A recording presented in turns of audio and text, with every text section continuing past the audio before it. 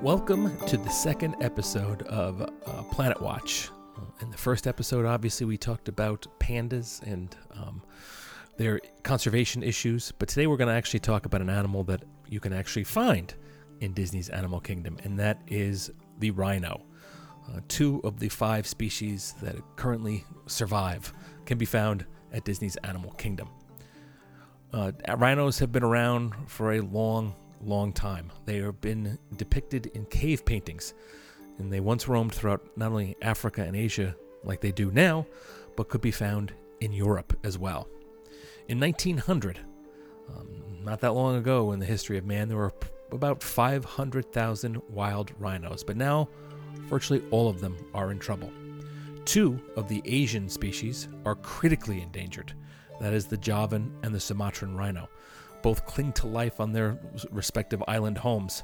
And in Africa, 2 subspecies, the western black rhino and the northern white rhino, are essentially extinct in the wild.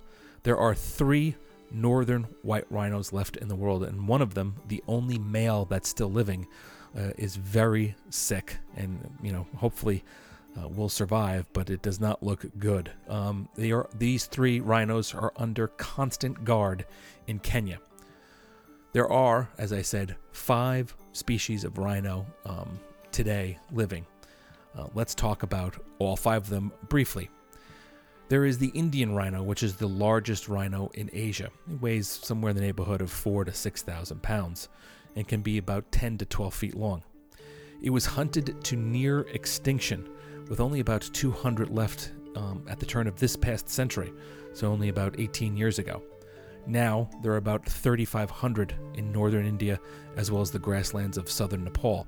So it has been a success story to some degree, as they are trying to save the one-horned Indian rhinoceros. The Indian rhino eats mostly grass, with the occasional fruit or aquatic plant thrown in. In fact, the Indian rhino is known to submerge itself in water for eating purposes, and when it's not grazing on the land, it can be found in water. They have thick hides with big folds in the hide. It makes them look like they almost have armor. And they have only 1 horn. I mentioned briefly before the Javan rhino. It is the most threatened of all of the world's rhino species. There are only there are less than 70 that live in one park on the island of Java. Most scientists feel that they need to get that number up to about 2,000 before it can really be a viable population. But for now, they are strictly regulated. They had some in Vietnam for a while, but the last was poached for its horn not that long ago in 2010. The Javan rhino looks very similar to the Indian rhino, but it is significantly smaller. They weigh anywhere between 2,000 to 5,000 pounds.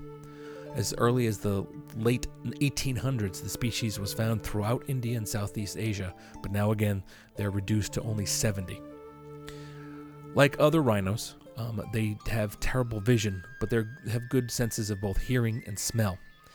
And this makes sense when you think about it, because the Javan rhino, like many of the others, live in, at least the other Asian species, live in the dense jungles of Southeast Asia.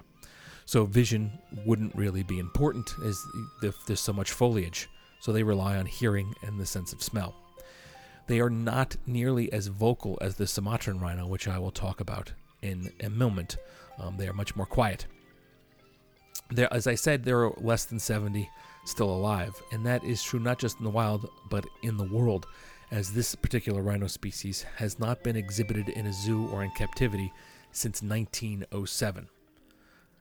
Things are a little bit better for the Sumatran rhino. This is the smallest of all living rhinos. It weighs only about 1,500 pounds and is only about 3 to 3.5 feet high. It is the only Asian rhino with 2 horns, although that second horn is mostly just a stub. They look like they belong in caveman times, and they have hair on their bodies, much like a woolly mammoth did. Calves are born with a dense reddish fur, and it becomes more bristle-like later in life. These animals once roamed from the eastern Himalayas through Myanmar down the Malay Peninsula, But now there are fewer than 100 left in the wild, and there were only 2 wild births last year. They are kept in captivity in Asia, but no longer in this country.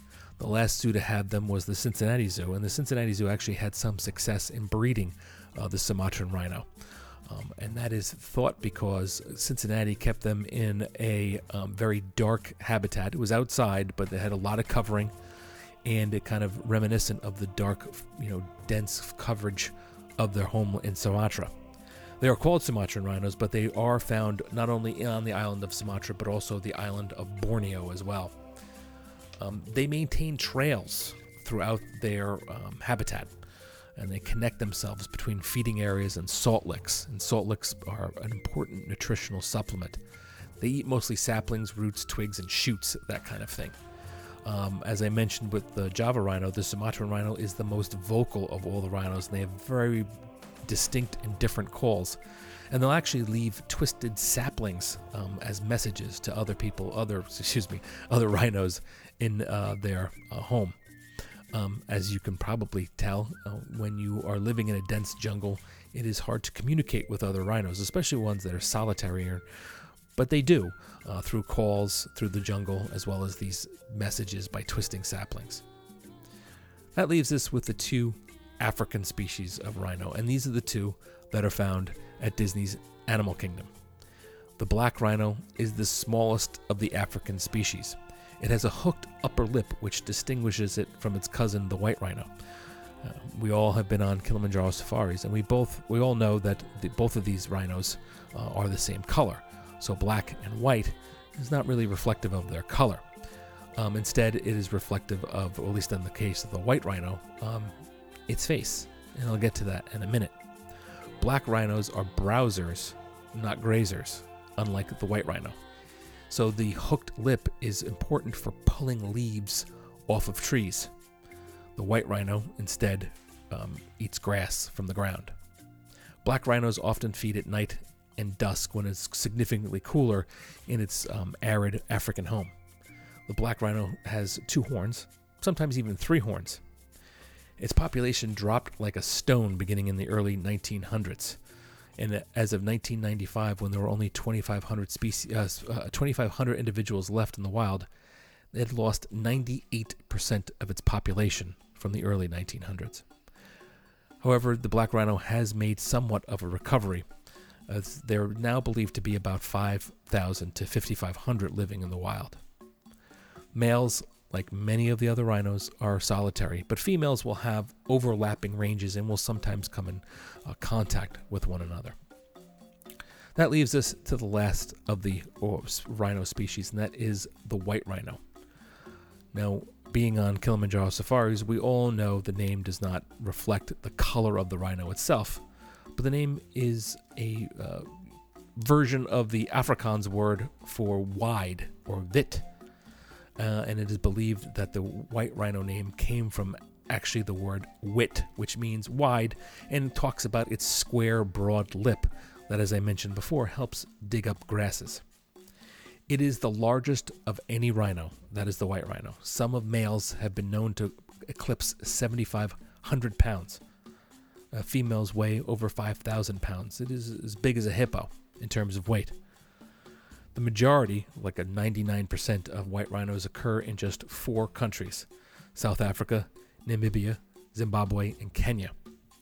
Now, this is important in that 2 of those countries in particular, South Africa and Kenya, rely heavily on their tourism industry, and as such have gone to great lengths to help protect the rhino. The rhino is a favorite on a safari excursion. It is considered one of the big 5 of the species that you see on a safari, the other 4 being the lion, the leopard, the elephant, of course, and the Cape buffalo. The southern white rhino was thought to be extinct at one point in time, but a small population was found in 1895, and they found less than 100 of them. Now, the white rhino numbers over 20,000 in the wild, and it is the only rhino species that is not listed as endangered. It is still, of course, threatened. The white rhino is fast. It can run up to 25 miles per hour. So when you are driving through the Kilimanjaro safaris on those trucks, keep that in mind as you pass the herd of white rhinos. Now, I mentioned herd for a specific reason, and that is, while all the other rhinos we talked about are essentially solitary, that is not necessarily true with the white rhino. They come together for things other than breeding, and sometimes you'll have groups of 14 or so.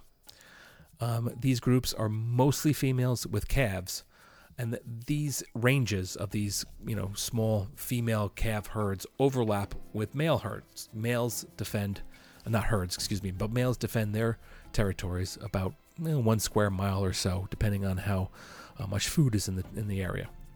They mark these areas vigorously with scrapings and dung piles and that kind of thing. And the females' ranges overlap with the males, and the males will do their best to prevent breeding females from leaving their territory. And they patrol these territories, the males that is, on a regular basis. The home range for the females can be bigger, even sometimes much bigger. It depends again on the habitat quality, the amount of food, and how many other rhinos are in the area. But when the females are breeding and males have them in their territory, they can compete vigorously for the attention of the females. This can include male white rhinos engaging in some heavy-duty fighting, using their horns and their massive size to inflict serious wounds. Now, I mentioned briefly that these animals are found in herds, which makes for a easier to spot in the wild, but it also makes those animals much more vulnerable to poaching.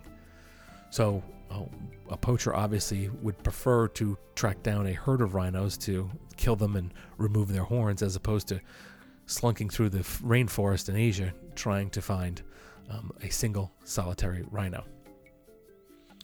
I mentioned poaching because that is obviously the biggest threat to the white rhino, or to all rhinos.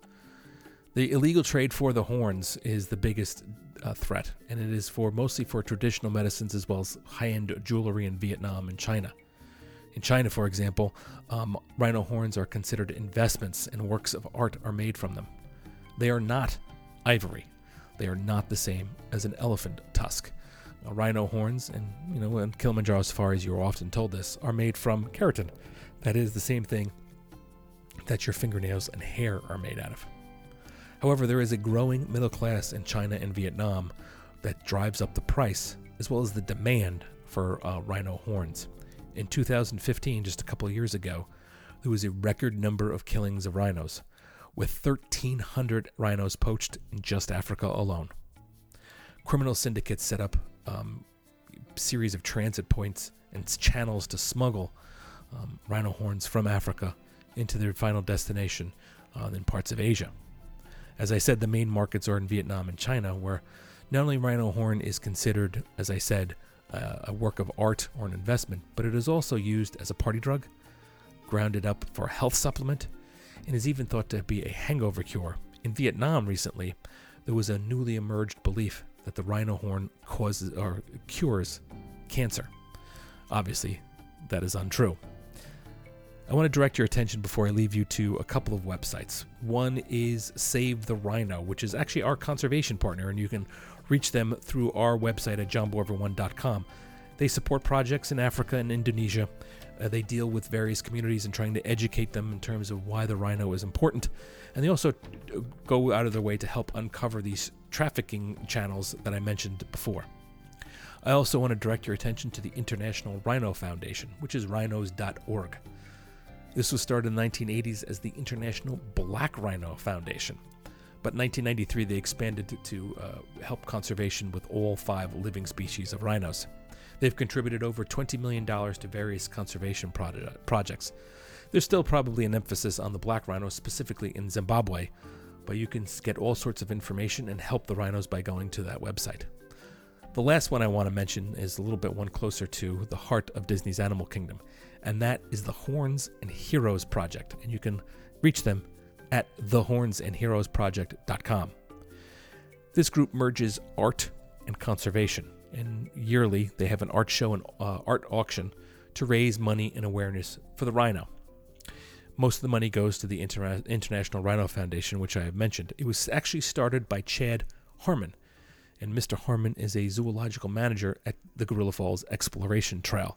And many of the members of this group are from Disney's Animal Kingdom. Joe Rohde, for example, contributed art.